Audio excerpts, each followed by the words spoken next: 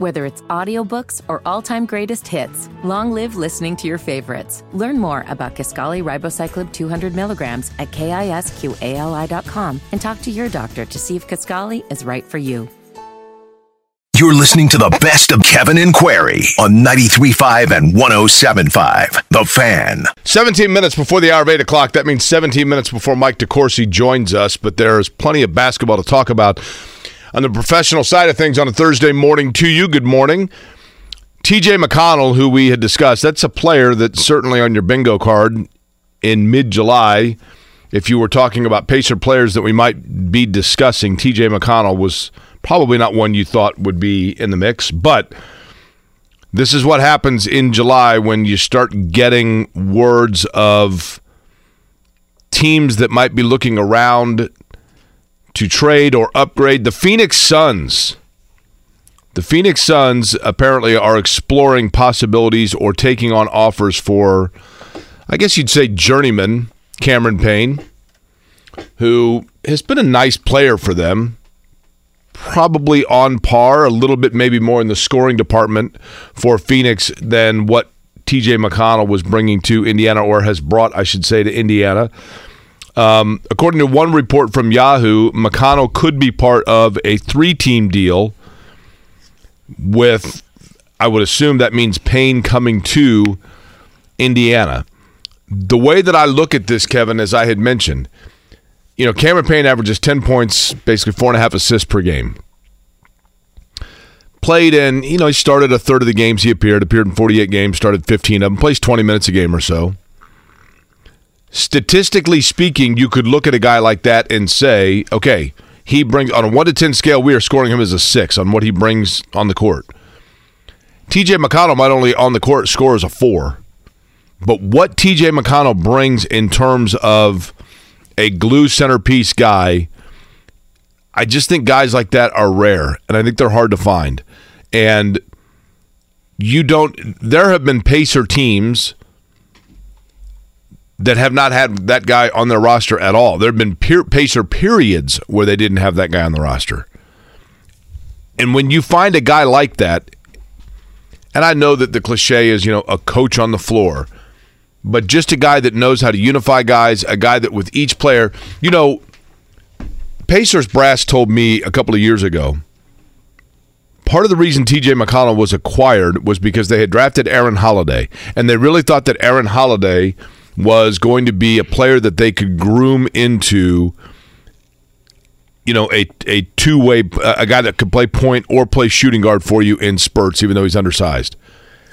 And they brought in McConnell almost entirely and exclusively to mold Aaron Holiday. He was like a $1.6 million last-minute sign as a free agent out of Philly.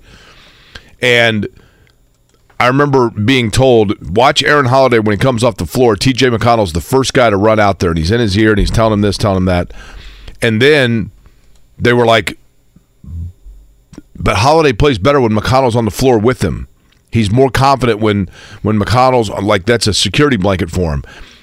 And then Holiday started making plays, McConnell started making plays where they're like, well, we've got to have him in over Holiday. And it's kind of never gone away, Kevin. He has just been a guy that not only is in the ear of his teammates and knowing exactly what – he's like Ted Lasso. He knows what button to push to this guy, what button to massage for this guy, what to say to this guy with kind of the entire roster. And then when he's on the floor – he doesn't hurt you when he's on the floor. I think there's a huge value in that. Yeah, obviously there's tremendous value in TJ McConnell. He's had a great run here. I think the question becomes, what would you be getting back from Phoenix? I'm not like the biggest, let's see if you can resurrect the career of Cameron Payne. I'd prefer draft picks. It feels like Phoenix probably has none left at this point, but I don't know exactly what their draft pick makeup would look like. But I think the question you also have to ask yourself is, yes, certainly it's TJ McConnell's value, but I'll go back to something I said earlier, Jake, and it's the role that the Pacers obviously tried with Andrew Nembhard in Summer League is, do you think Nembhard is a point guard? And the answer is probably Nembhard can do a lot of things. But if you do feel like he's got point guard ability, then you want him running that second unit, unquestionably. And it gets into such a number situation with the Pacers. And let's say you keep McConnell, let's say you keep Halliburton. So those are your 2 point guards. Obviously, you have Miles Turner as your center. Let's just throw out Isaiah Jackson as your backup. So there's your point guard situation, Halliburton and TJ McConnell. Your center situation, Turner and Jackson. That means that the 2, 3, and the 4, these are all the names that you would like to find playing time for. Benedict Mathurin, Buddy Hield, Bruce Brown, Andrew Nembhard, Aaron Nesmith, Jarris Walker, Obi Toppin, Jordan Nwora, Ben Shepherd. 1, 2, 3, 4, 5, 6, 7, 8, 9. 9 names for 6 spots. If you're going to make a full starting 5, second unit 5. That's okay. Crowded. Give me the names again. Buddy Hield, Benedict Mathurin, Bruce Brown, Aaron Nesmith, Andrew Nembhard, Jarris Walker, Obi Toppin, Jordan Nwora, Ben Shepherd. Here's the thing about that. And those would be the 2, 3, and the 4 positions if you're trying to kind of map out where those 9 names would potentially try and fit. Of that list, just my opinion, Jordan Nwora, who I like, is the only player on that list that brings something to the table that you can find. Let me rephrase that. Jordan Nwora is the only on that list that doesn't have something that no one else brings. Ben Shepherd is an outside shooter and defender with youth. Obi Toppin has an athleticism and a pick and roll ability. Aaron Nesmith can guard in the wing and play multiple positions. Buddy Hield can score lightning in a bucket shots. Benedict Mathurin can play in multiple positions, guard in the wing. In other words, what is the selling point of Jordan Nwora? I think great shooter, and he is that, and I like him. 6'8", and that's a little different than obviously Buddy Hield from a shooting standpoint. And again, I look at that grouping and think, can you alleviate some of the puzzle confusion with that? And is one of the ways to do that saying, all right, TJ McConnell, thank you. You bring a lot of value. We've loved your time here, but we feel like it's time to move in a different direction now that you're about to turn 32 years old, and we're going to put Andrew Nembhard in that second unit point guard role, which that's a big question the Pacers have to answer. Because if that's the case, then you have to give Nembhard minutes. Then by doing that, you would remove Nembhard from the group that I just mentioned, and it would, again, allow for a little bit of an easier, okay, minutes here, minutes there, that sort of situation. Wouldn't totally, but it would do that. It just seems like if you look at the Pacers roster right now, there still is kind of one ancillary move that will be made. And maybe it's McConnell. Maybe it's one of the centers. I mean, when you look at their roster, do you remember? They've got a ton of centers right now behind Turner and Isaiah Jackson, Daniel Tice, and I guess if you label Jalen Smith as a center. Do you remember a year ago, not a year ago, a couple of months ago, last season when the Pacers, I can't remember if it was waived or what the reason was, but I think it was in the Nwora trade when James Johnson was released. Yeah, for like that 48-hour period. And like 2 days later, he was immediately back, right? And, James Johnson, a guy that was 36 years old, played in 18 games and gave you 2 points a game on the average, right? And you're like, and they're bringing him back? It's because he brought an adult-like presence and gel to the group that Kevin Pritchard saw the value in and understood the value in, and Rick Carlisle understood the value in. Now, I think everybody knew that once the year was over with, that was probably going to be it. He wasn't going to get another contract. But T.J. McConnell, to me, is the replacement of that. I know that I'm overstating this, and maybe the guy gets traded today, and then I look like an idiot. But I do think that T.J. McConnell, in is terms George of Hill that? George Hill could be that, yes, admittedly. But Hill, again, I know you're not saying this, Jake, but I also think T.J. McConnell offers more on the floor right now than either Hill or Johnson. Unquestionably. But I'm just saying, I do think that I don't know much about a whole lot, but I do know that the Pacers front office has a much higher opinion of T.J. McConnell for reasons that people who buy a ticket to go to Gainbridge Fieldhouse probably never see. I'll put it that way. Mark, on the Hard Knocks meter, how excited are you about the Jets? I mean, I'll watch it, but it was the most drawn out situation For the most obvious answer ever. Like Aaron Rodgers saying he was going to go to the Jets in the first place. Oh, we knew this for 3 months, but it took forever to get to that point. Now we've got it. It's like, okay, all right, let's get the cameras rolling. Let's start doing stuff. Yeah, as soon as I asked you that question, I thought, you know what, you're too biased to answer that accurately because you hate Aaron Rodgers. I don't like him. Not a fan. No, but it's fine. The Jets are an intriguing storyline for sure, but I just think, they were down to 4 teams for what seems like forever, and there's been plenty of accounts that said this is the longest it's taking for Hard Knocks. They start camp pretty quickly, right? Don't a week from yesterday. Do you think it's possible, though, that people... Do you remember that year? I think it was when Tebow was with the Jets, and SportsCenter literally was like, Jets camp, 15 minutes. I mean, it was weird. It was like they were... Do you think that it's possible that this Sal Powell at Jets camp now? Yeah, and I get the fact that Hard Knocks is... I get it, right? I mean, people are going to watch Hard Knocks because of what it is, but is there the chance that this will have some sort of a minor backlash because people have an Aaron Rodgers total fatigue? Oh, I think in general people have Rodgers fatigue / New York market fatigue. Yeah. I mean, the guy's exhausting. He's a wonderful player. He's fun to watch on the field. And I'm not saying but it is weird. Aaron Rodgers, I don't know the guy, but reportedly, like he doesn't talk to his parents. He's been hasn't he been engaged 3 times? And he never follows through, and he just seems like an odd dude, man. He seems like I don't think it's unfair to say he seems like an Aaron Rodgers guy that's all about Aaron Rodgers, but after a while it's just exhausting. He's one of those guys that claims he doesn't like the spotlight, but he loves it. Correct. And so the fact that the camera's going to be on him, this is a pain in the ass, but he's going to be like, I love every second of it. Right. When you look at the AFC and you look at teams that could kind of break through, we talked about this when Rodgers joined the Jets. I mean, they were 7-3 at the start of December last year and just totally bottomed out. So if you go off that, I mean, if they just get competent quarterback play, and again, we're talking about a dude that was back-to-back MVP. But who knows what drama he brings? Just 2 or 3 years ago. That's certainly a fair question. You look at the AFC, though, and you talk about teams that missed the playoffs last year that could get in. I mean, the Jets would be in that boat. I mean, the Patriots were in the playoffs just a couple years ago with Mac Jones. Do you see Kenny Pickett and the Steelers in year 2? What does Deshaun Watson look like in year 2?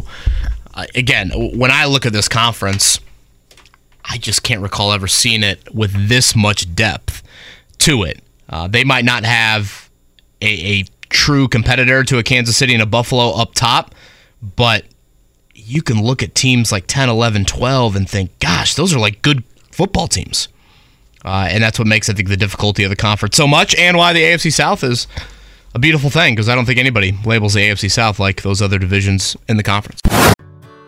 Whether it's audiobooks or all-time greatest hits, long live listening to your favorites. Learn more about Kisqali Ribociclib 200 milligrams at KISQALI.com and talk to your doctor to see if Kisqali is right for you.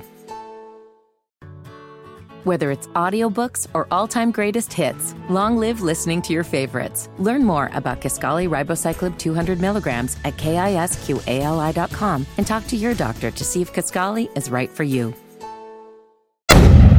8 o'clock hour underway in Indianapolis. Just a reminder, by the way, this morning, if you are out and about in downtown, it is the 34th annual American Dairy Association of Indiana Ice Cream Social.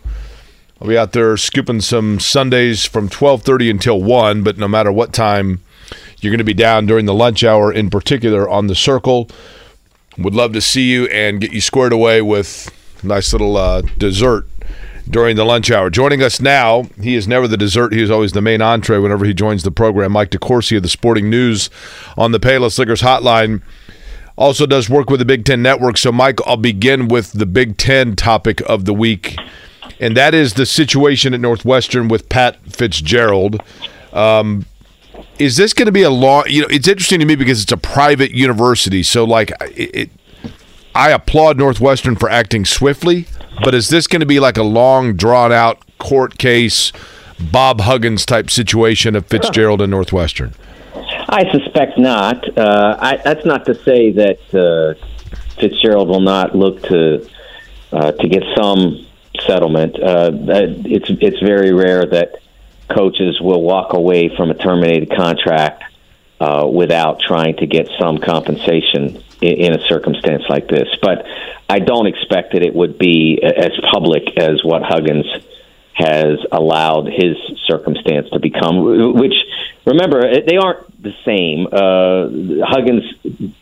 Huggins developed from his own conduct on multiple occasions, one in May when he was on the radio in Cincinnati and used a slur, and then the second one, the DUI arrest in Pittsburgh. So they're not the same as failing in some way to have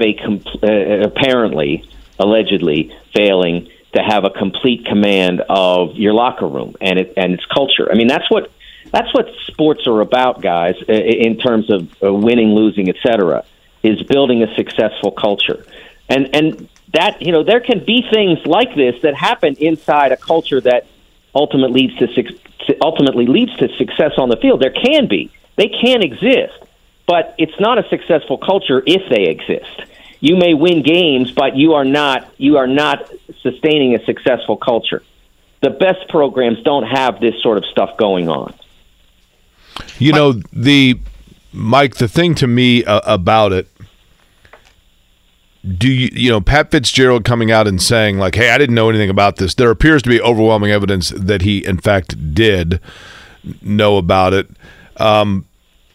And I asked this question to Greg Doyle, and I'm not trying to harp on it, but I am curious of it.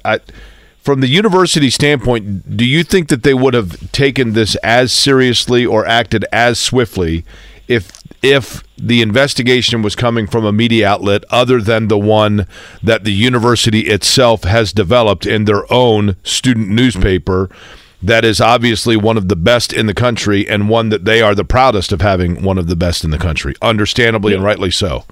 Yeah, Jake, I think if the Chicago Tribune if the people who were upset about this had gone to the Tribune or the Sun-Times, and one of those two papers had written about this, I think the result would have been the same. I think that the dividing line here is, hey, I didn't know about this. If it happened once, yeah, that could happen.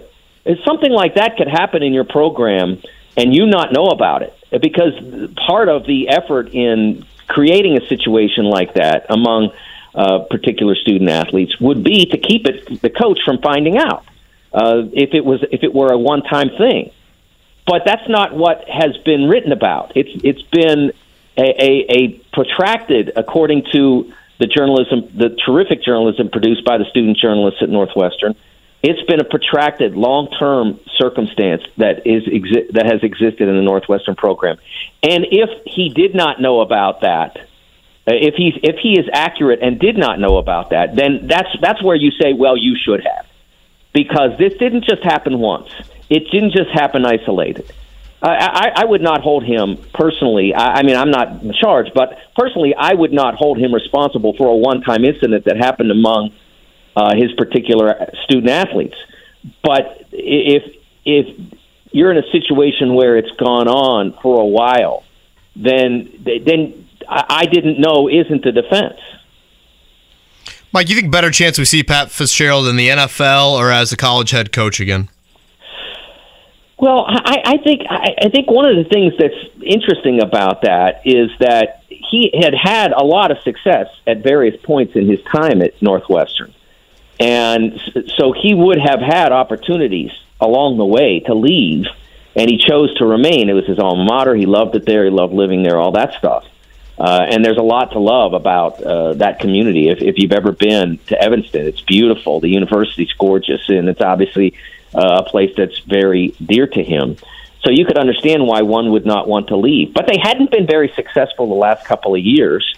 And so I don't know how much, absent all of this, I don't know how much demand there would have been for him at the highest level anyway. So I think when we see coaches like Chris Beard get hired again, one can never say never. It's just a question of whether or not somebody looks at Pat and thinks that guy can make my football program better. If they do that, then they'll hire him. I mean, they hired Chris Beard. They hired Will Wade at McNeese State. So I would never say that what happened here would be disqualifying from Pat Fitzgerald getting another job. That's not to say I'm endorsing it. That decision making. I wrote a column in the spring about about grading various coaching hires. I never wrote a specific column about the decision to hire Chris Beard, but when I graded Ole Miss hiring Chris Beard, you can look at the grades and see I was not in favor of that decision. So I'm not endorsing that necessarily. I'm just saying that I wouldn't be surprised if it were to occur. I'll be honest, Mike. There's part of me. I don't know Pat Fitzgerald. We've had him on this program. He was very nice. I don't know him though. But there is part of me that thinks to myself, okay, second chances, sure. If he were to get hired somewhere as a defensive coordinator, then that means that he is entering a situation where there is someone above him of accountability that oversees things, and thus, when it comes to the ultimate responsibility of young people, it doesn't fall on him. There is someone above him. I could see that being more likely than a head coach in terms of his immediacy of next job if it's at the college level. Does that make sense? Yeah, I think it makes sense. I don't know that he would rush back to do that unless it were an elite program. If it were somewhere very near the top of the business. I think once one's been a head coach and has been successful on the field at that, I don't think that in most cases there's a great rush to return to a lesser job unless it becomes obvious that there's no other way to get back to that pinnacle. And as I said, what happened here, it doesn't make Fitz a bad person. It just meant that if this is all true, and again, I think it's the fact that this has happened suggests that it is. I think it suggests that he didn't do a good enough job. He didn't, but one doesn't. He wasn't someone. It wasn't alleged that he was participating in these things. But so I think that I do think that he can get back in as a head coach, depending on where he wants to move and to the level he wants to move. Remember, he wasn't the coach at Alabama or Penn State or Ohio State or Michigan winning national championship or contending for them. He was a coach at Northwestern who was doing extraordinarily well by Northwestern's historical standards. Okay, but hypothetically, Mike, devil's advocate here, Northwestern this last year was 9-3, and they are coming off a 10-win season, and then this happens. Does Pat Fitzgerald lose his job? Yes, I think he would. Okay. Yes, I do. I think that as I said, because this was not presented as something that happened once, because this was presented as something that had happened over a period of time. Yes, I do think he would have. I think the fact that remember they initially suspended him for 2 weeks without pay in the summer before the Northwestern Daily story started to appear. I think it was late last week. When those happened, then the chemistry of this changed. So I do think that even if they had been great last year, they would have felt compelled, just as West Virginia, after multiple circumstances, felt compelled to remove a coach that they didn't want to. I mean, he was an alum. He had taken them to the Final Four, made the Hall of Fame on their watch, and had gotten them back to NCAA tournament last year and had built a pretty promising roster for 23-24. They didn't want to fire him, but he just didn't leave them, they didn't want him to leave. They didn't fire him, but they didn't want him to have to leave. It got to the point where it just couldn't continue. And I think that that's the point that was reached at Northwestern when these articles appeared last week. Yeah, Mike DeCourcy's with us, Sporting News, Big Ten Network. You can follow him, TSN Mike, on Twitter. Talking a little bit everything from a college sports standpoint here with Mike. Shifting gears, I almost am kind of asking for an update and maybe a little bit of education here, Mike. Where are we at on transfer portal guidelines? What, if any, are in place, and have we reached the end of like the COVID cycle? Because I know with that extra year due to COVID, it was free reign for everybody to kind of take advantage of that extra year. Where are we at, if any, on one-time transfers and things like that? Yeah, I think first of all, we still have a lot of one. I think we expected to have one more season of COVID players using the COVID year. Okay. One more season. There might be some stragglers out there because of an injury redshirt situation, but the vast majority of them are expected to cycle out after this season or next. So it is something that's impacted the college sports landscape in an underrated way. There's a lot of talk about devaluing high school players.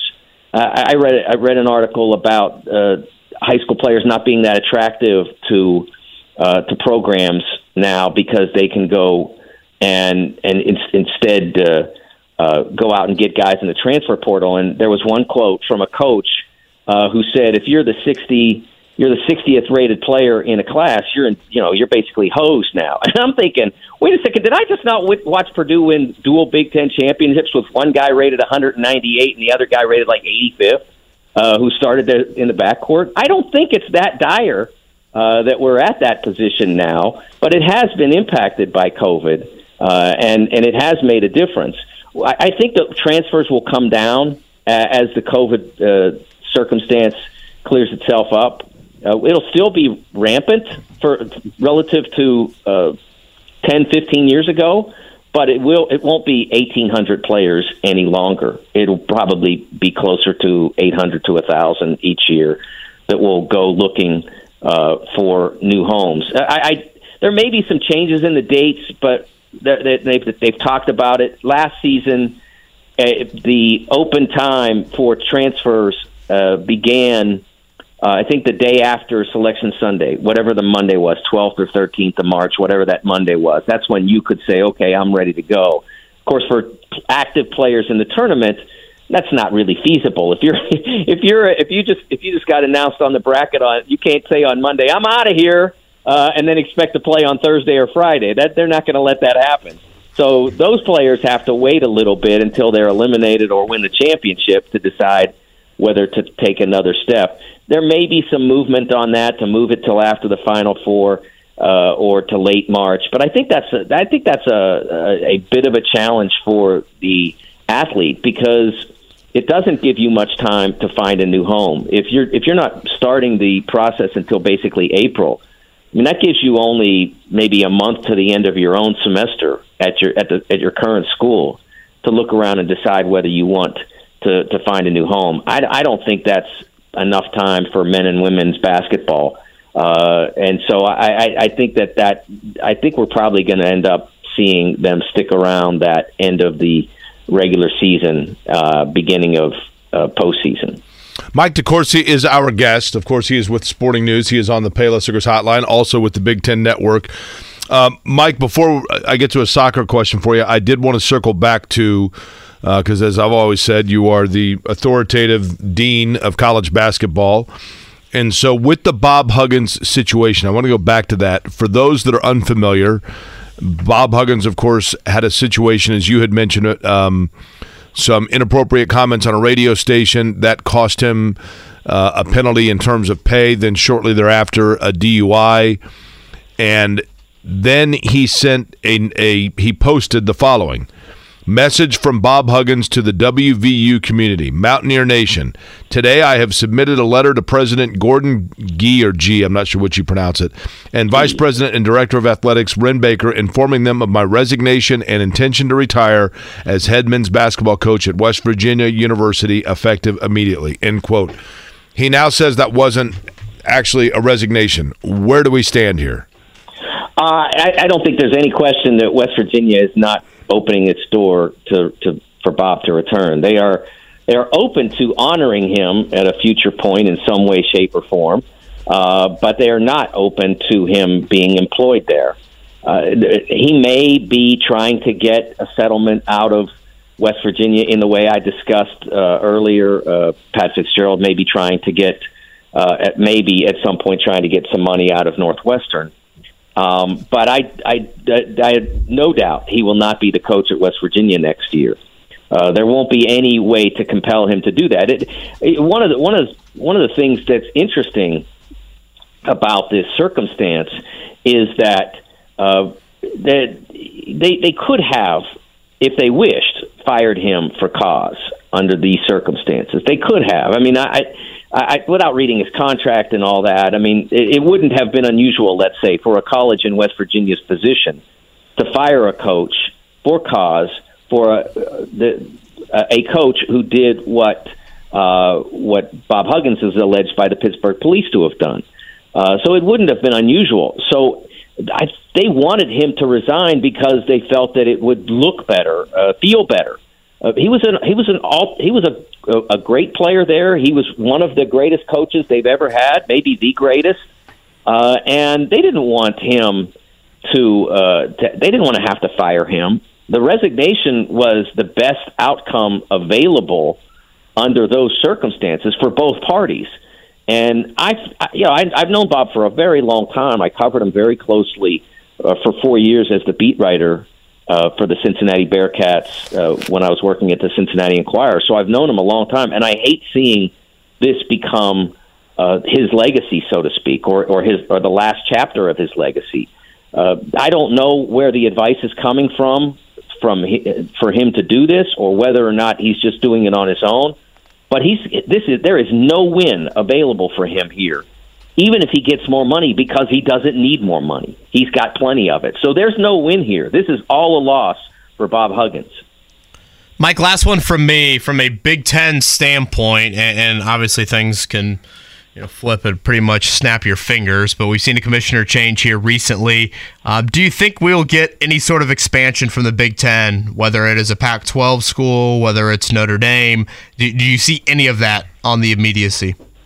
No. I mean, I never is a long time, but sure. What has to be remembered here is that I don't know the exact dollar figure. There have been various reports, but let's set it at $70 million. It's somewhere in that ballpark, 65, 70, but let's say the number is 70.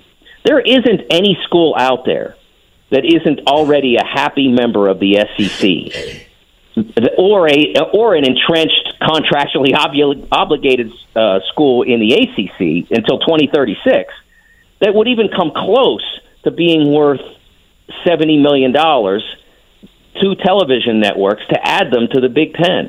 I think North Carolina is the closest there might be in terms of their market, which is continuing to grow, and the popularity, which is pretty high, certainly in basketball. Football, a little less so, but they've done well in football as well. There's no one that's in that neighborhood. So what you're asking, essentially, theoretically, would be asking Wisconsin and Indiana and Iowa and Purdue to do is say, well, take a pay cut out of your 70 so that we can invite these schools in. Well, why? So we can be bigger. What if it was Notre Dame and Stanford? Notre Dame is different. Notre Dame, the door is always open. Right. But it's not open for Notre Dame to leave the ACC. They're under that same contractual obligation until 2036. Now, they may decide that at some point, that they would want to write that check to get out of it. But you guys have lived here for a long time. You followed the Irish. They are as committed to independence as any athletic program. I think they're more committed to independence than any program I've seen is committed to winning. They love being an independent. I've never been able to figure it out. I've never been able to find anybody who can explain it to me. But it's what they want. And I know there's a negotiation out there now about what they're going to try to get out of their next television partner, whether it remains NBC or someone else, and what the number is. They'll get close enough that they'll be happy. I don't know exactly where they'll land, but they'll get close enough to the number that's being reported that they'll be happy and content to remain independent. It's what they believe that they need to be as a football program. As I said, I don't understand it, but it's what they're committed to, and I respect their commitment. I don't, like I said, I don't understand it, but I respect it because they are so much on that side of the ledger. And just to add one thing, their new athletic director after Jack Swarbrick is Pete Bevacqua, coming over as the president of NBC. So I would say it's a fair guess that they will continue to be on NBC moving forward. Hey, Mike, before we let you go, I know that you are also a soccer enthusiast. I thought last night was fun. It was a great crowd. It was a good atmosphere in San Diego. Obviously, Panama defeating the United States Gold Cup semifinals. My understanding is, and I say this very peripherally as a soccer person, as an observer of soccer, disappointing, but not necessarily like a major blow to the U.S. soccer program or franchise, correct? Yeah, because what you saw, if you watched last night on FS1, was probably USA 2.5. It's probably not USA 1.0, the best team that they have, the A team. This was probably B to B minus. It was a good team, but not an elite team by U.S. standards. There were very few of the terrific European players that are playing in Europe. Christian Pulisic, Tyler Adams, players like that. There were essentially none of those players on this team. This team was composed mostly of MLS-based players who are there to provide depth to the team. They probably could have played better than they did last night. I think they were a little bit weary. They just looked tired. I think maybe from going 120 minutes to beat Canada on Sunday, they just looked tired. They didn't have a lot of spark. It's not important in terms of what it means for the U.S. It'd been nice to win, to be able to say like they did in 2021. Hey, we beat the whole region with our B team. As they did then, they couldn't this time. It's the fact that they won the Nations League, which included all those players that I mentioned before. That was much more important, and they won it easily. They dominated Mexico and defeated Canada pretty handily. Those were much more important wins, and as is the Women's World Cup that begins next weekend, a much more important exercise for American soccer. Yeah, Australia and New Zealand coming up for the Women's World Cup. Mike, I know things are going to really ramp up for you here over the next month or so enjoy the rest of the summer, and we'll certainly be chatting with you here when college sports pick up steam here in the fall. Thanks, fellas. Always a pleasure. Whether it's audiobooks or all-time greatest hits, long live listening to your favorites. Learn more about Kisqali Ribociclib 200 milligrams at KISQALI.com and talk to your doctor to see if Kisqali is right for you. Whether it's audiobooks or all-time greatest hits, long live listening to your favorites. Learn more about Kisqali Ribociclib 200 milligrams at KISQALI.com and talk to your doctor to see if Kisqali is right for you.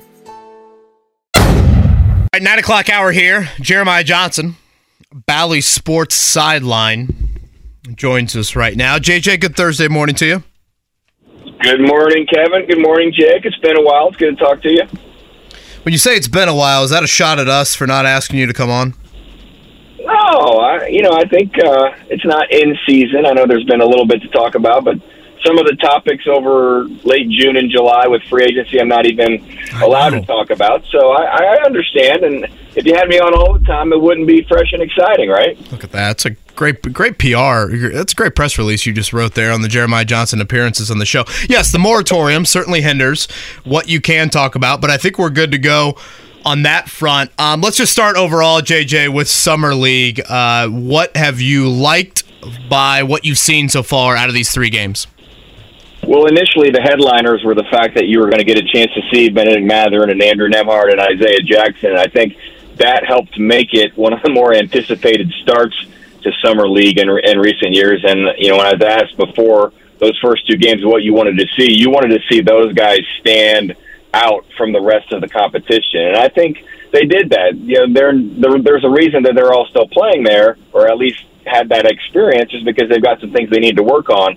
But you look at them compared to some of the rookies, not just their physique and their build and their strength, but just the confidence and the way they carry themselves. I was happy to see them take that next step and even show some leadership. When you're a rookie in the NBA, and Isaiah Jackson even as a second-year player last season, you're still eyes wide open and you're still learning from the vets. And in a Summer League experience like that, they were the vets. And so I thought they did a good job of taking the leadership, and the Pacers could not have been more impressive in the first two halves of those first two games of Summer League. And then it was a little bit of a step back yesterday, but you expected that with not having those three players and then the Thunder having some vets on their team playing in the game. But I can't, finish this answer without saying that Jarris Walker has really impressed me, and I think everyone is really pleased with what the Pacers were able to get at the top of the lottery. JJ, is Andrew Nembhard a point guard or a shooting guard? I don't know. It's good for him that in this era you don't really have a label. You are a guard, and I don't know if he's better at one or the other. I tend to say if I had to pick just one, I think he's probably a point guard. But the playmaking, if you have two playmakers on the court and two guys that can shoot at the same time, if you're playing some combinations where he's out there with Tyrese Halliburton, I think you have a lot of options, and it makes it tough on the defenses to know, all right, well, this guy is going to actually penetrate and drive and create, and his name's not Tyrese Halliburton. So I like the versatility that it provides, but if you had to ask me what his biggest strength is, I kind of think he's a point guard.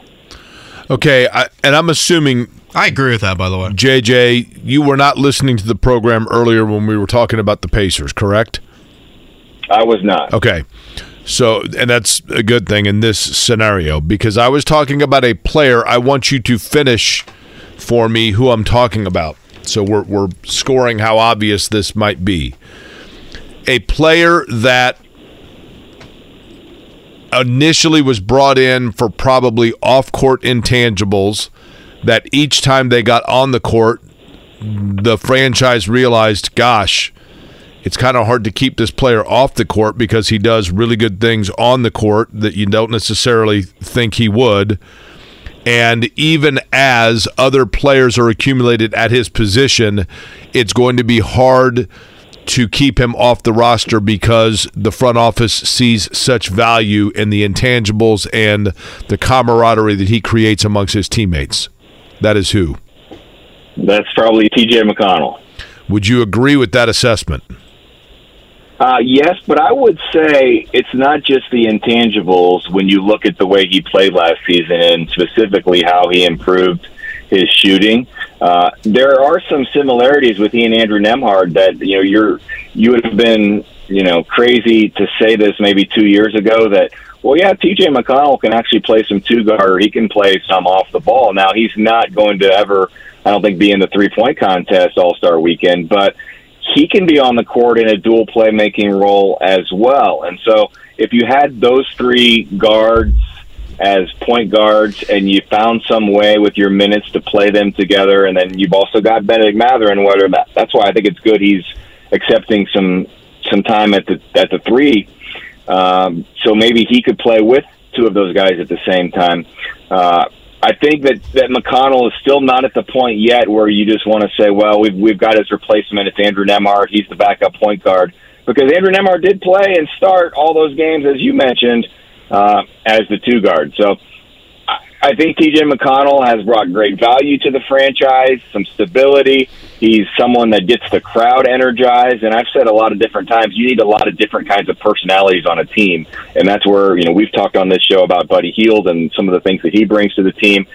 T.J. McConnell brings a little bit of a different swagger and a little bit of a different intensity level that you just have to find a spot for him. Now, the question is, can you always find playing time? Because 9-man rotation is sort of natural in the NBA. Early in the season, maybe you play 10, and he's never complained about coming out of the game. The question is, there's been times when he's had it really going, then he finishes and someone else is not going to play at the end of the game. So I think it's a dilemma. It's a pleasant problem to have too many players that you trust and that are capable. But I do think that T.J. McConnell specifically brings some things that you don't have with his experience, with his tenacity, that you don't want to just forget about, even with these other young players developing.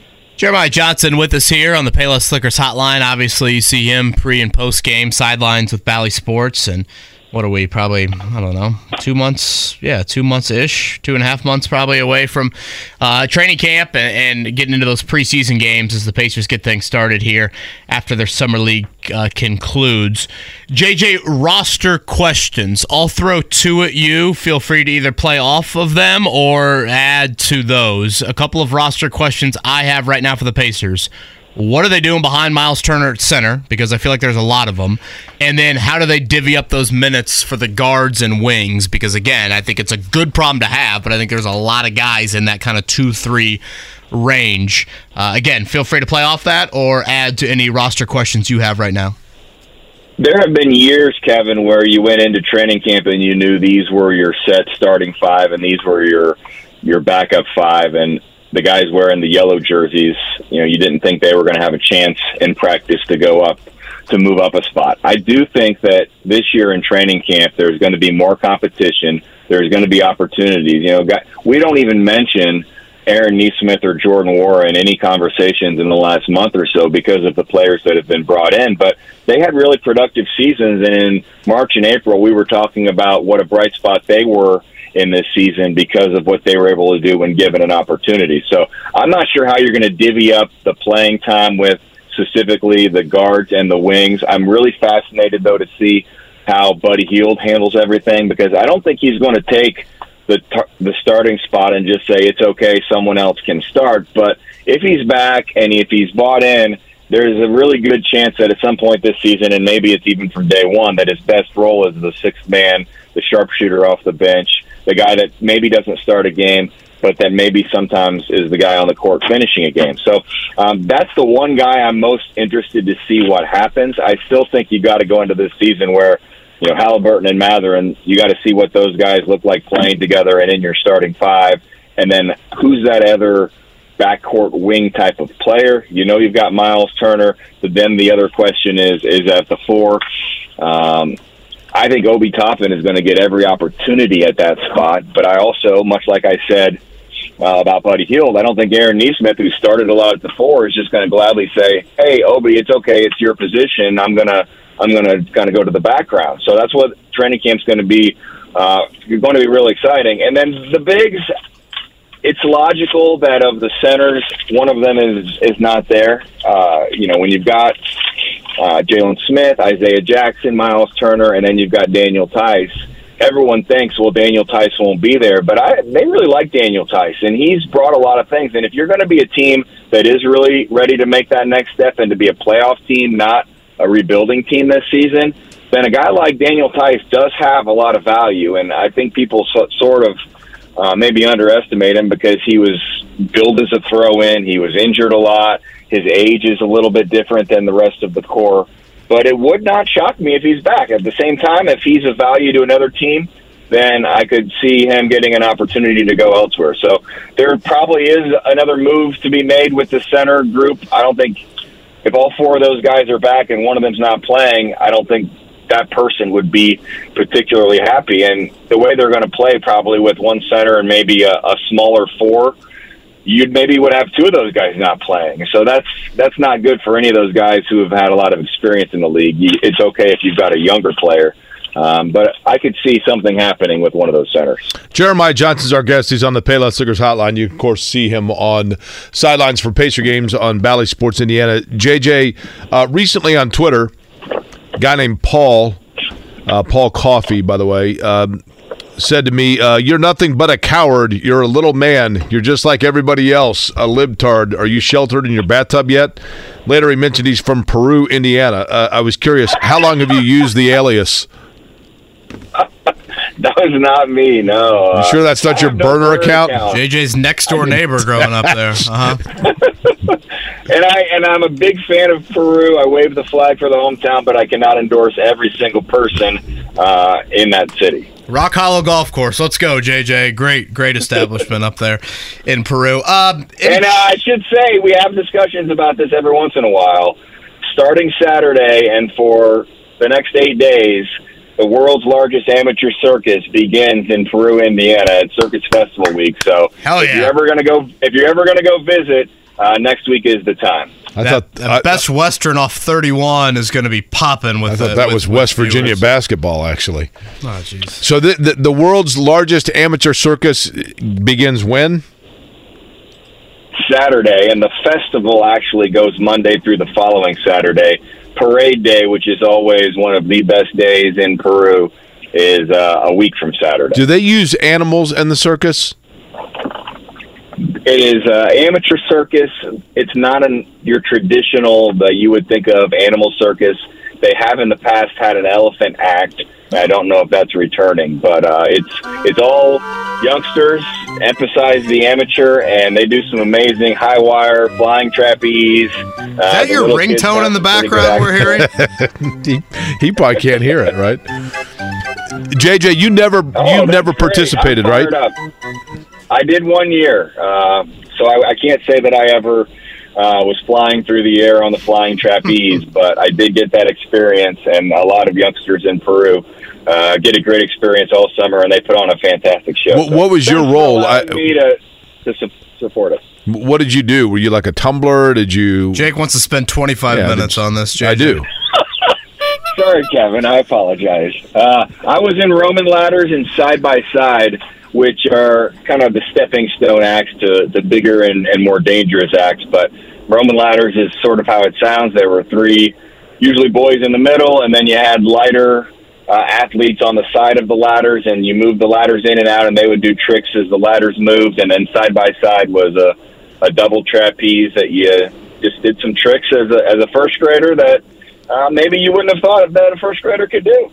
Probably good to know, like, the Pacers have a backup option for a halftime show if all else fails and, snow doesn't allow quick change to get into the arena. They can just throw JJ out there with a ladder. Quick change, by the way, unfortunately no more. JJ, any chance to listen to the Tyrese Halliburton appearance on the Paul George podcast? I'm about halfway through it, actually. I started to listen to it, and then I got interrupted, and I didn't get to finish all of it just yet. But I did partake, and I do plan to finish later today or tomorrow. Thoughts so far? I thought it was fun to hear them interact together. Paul has grown a lot from when he first, came into the NBA. He's always been a good interview.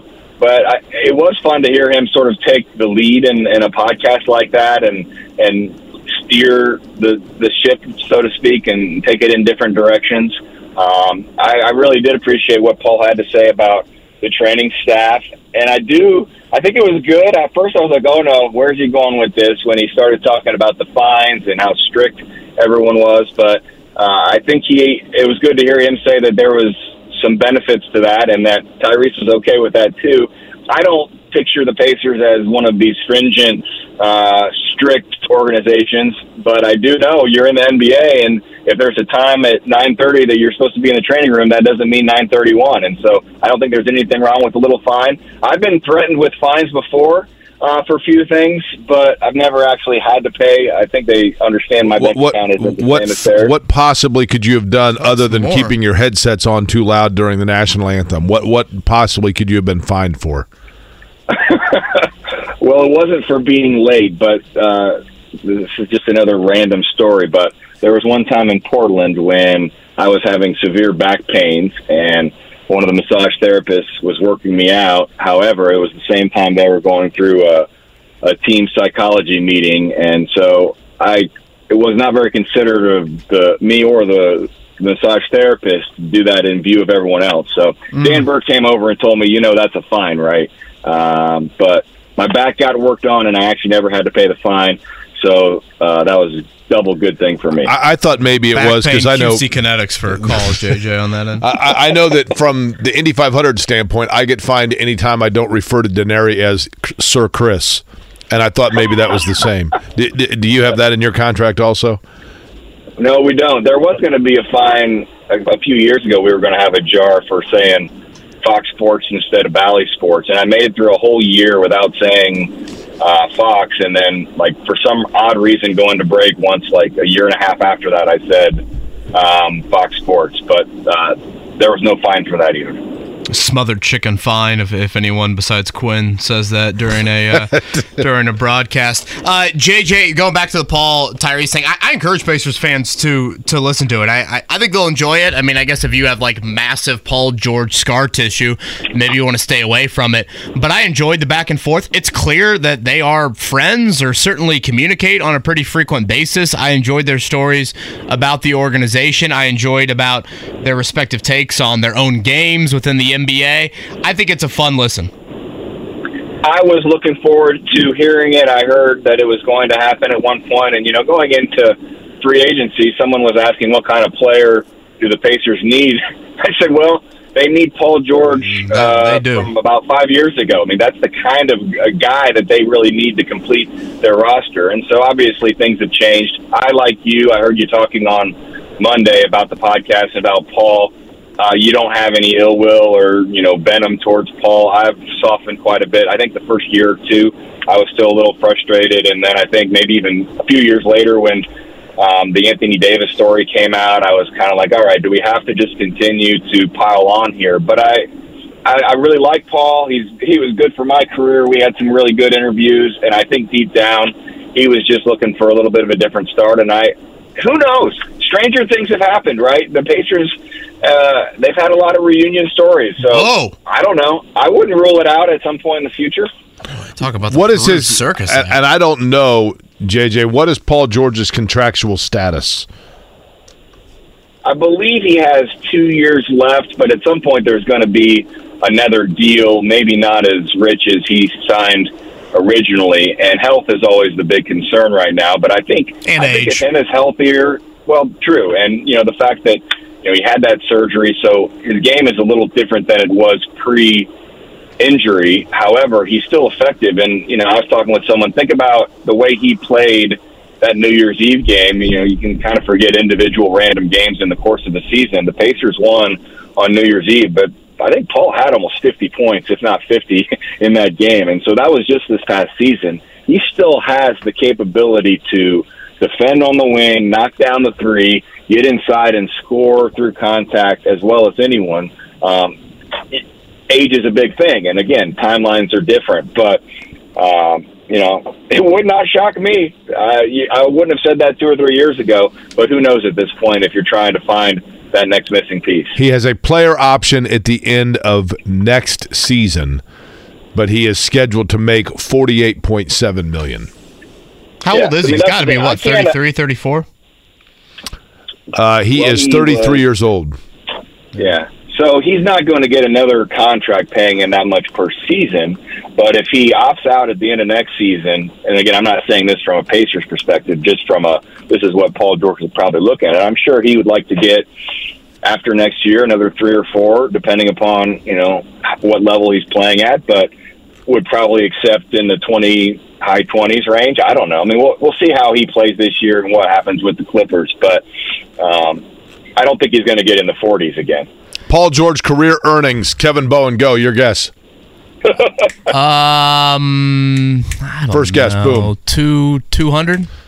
Mark Dykton. 185. Jeremiah, career earnings. Paul George, go. What was Kevin's? I said 200.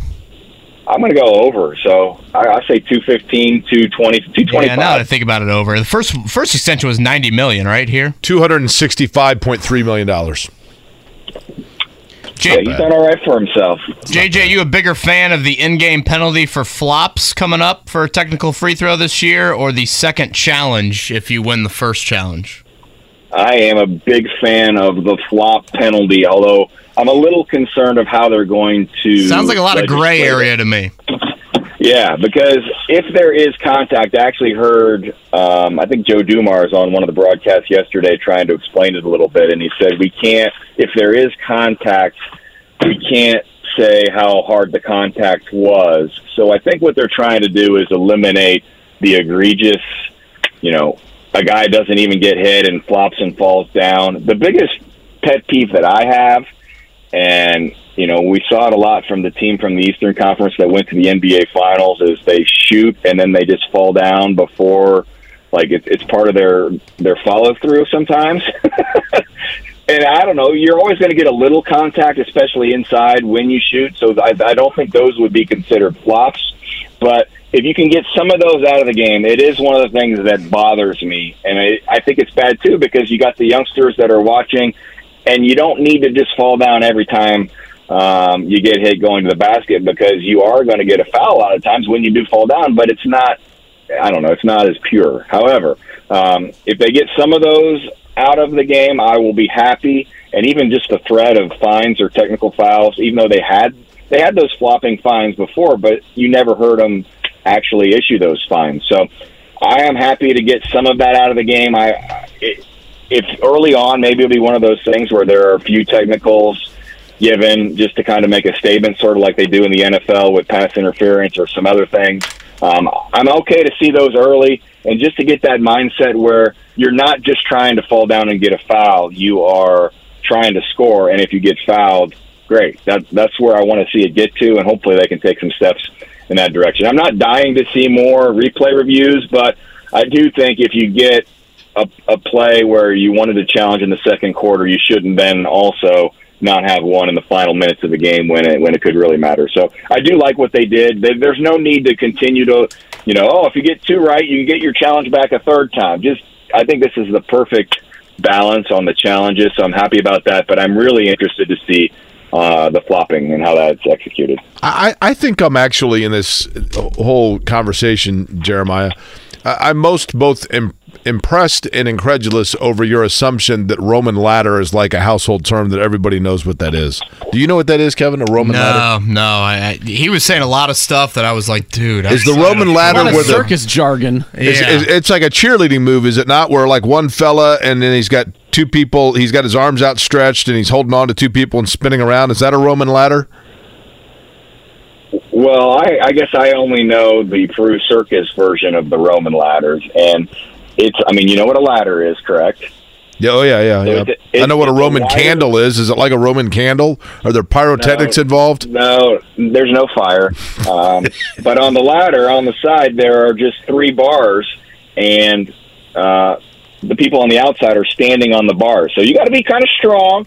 And I was at the base of the ladder, but all you're really doing is keeping a good balance, and you're pushing out when the whistle blows, and then you're bringing it in when the whistle blows again, and they're doing the tricks on the outside. So I guess I should invite everyone. They can Google circus, Roman ladders, even Peru circus, and I'm sure you'll get some. Sounded like a delivery you were mimicking there, like a baby being delivered there with some of the lingo you were just using.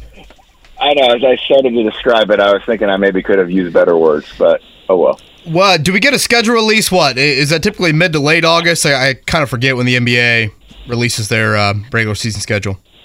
Yeah, it's usually about the second week of August, and I think last year it may have even been delayed a week because they were concerned about what team Kevin Durant was going to play on. I think, and then they just decided, well, it doesn't really matter. We'll just have to make the schedule what it is. I'm fascinated to see they have a lot of different variables when they put the schedule together with arena availability, and look for the Pacers this season. There are a number of concerts in November and December at Gainbridge Fieldhouse, some really good acts, but those are nights the Pacers can't play home games. And then you look at February, usually the team that hosts the All-Star game is not in town the week before that, and I believe the NCAA tournament is going to be at Gainbridge Fieldhouse as well in March. So that's just one team of 30. The NBA has a lot to work through, and then you throw in the variables with the mid-season tournament or the in-season tournament, where you've got to play those pod teams on Tuesdays and Fridays in November, and then you've got to leave the open dates in the first weekend of December for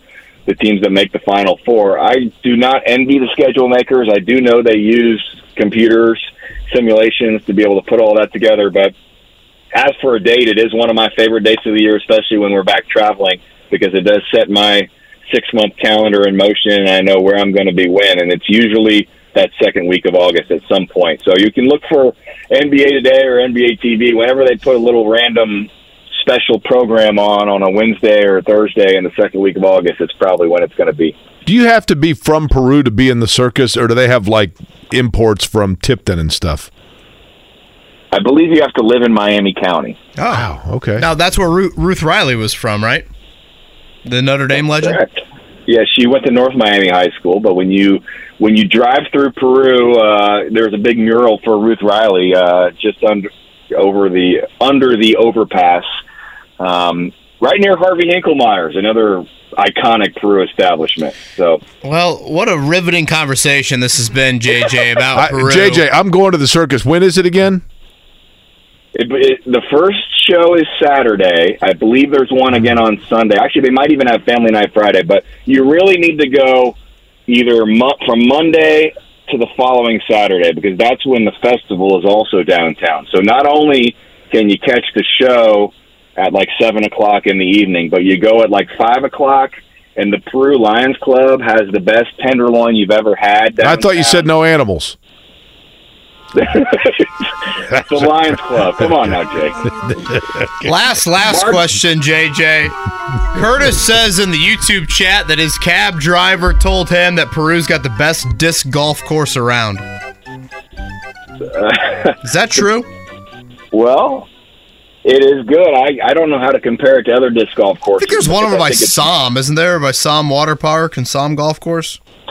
I've only been on 2, but I did play the Peru disc golf course by, I think it's Mechanical Park, in summer PE class. That was one of our activities. So that sounds awesome. A lot of gems in Miami County. I'm glad we could expose some of those today. I'm sure this is right up Jake's alley. Once I mentioned circus, I knew we were going to go down this direction.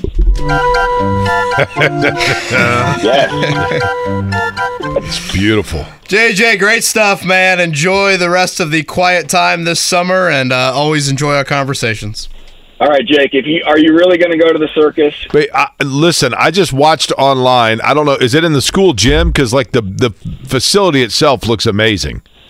Oh, it's not the school gym. It's the actual. It's the circus building. Right. Okay. It is. The problem is I'm gone. Here's the thing, JJ. I'm gone tomorrow and through Sunday in Toronto for IndyCar, and then the next weekend I'm gone Friday to Sunday in Iowa for IndyCar. All right. So Monday night through Thursday night are all going to be good nights in Peru. And if you go downtown, walk around, get yourself an elephant ear, but I recommend the tenderloin. There's usually nickel pitch, which you can win or lose, 35 cents, which is always one of my favorites. Can I get a PBR at Homer's? Is it still open? Homer's is not still open, unfortunately. Shout out to Homer. But Bailey? I might. What? It's not Homer Bailey. Oh, no. Okay. But there are places you can get a PBR. I can guarantee you that. Yeah, I'm sure at the old Peru fair you could get a whole lot more. Ask one of the carnies at the fair. Better known as breakfast in Peru. Yes, that's right. Get a whole lot more than just your average PBR there. JJ, great stuff. Thank you. Okay.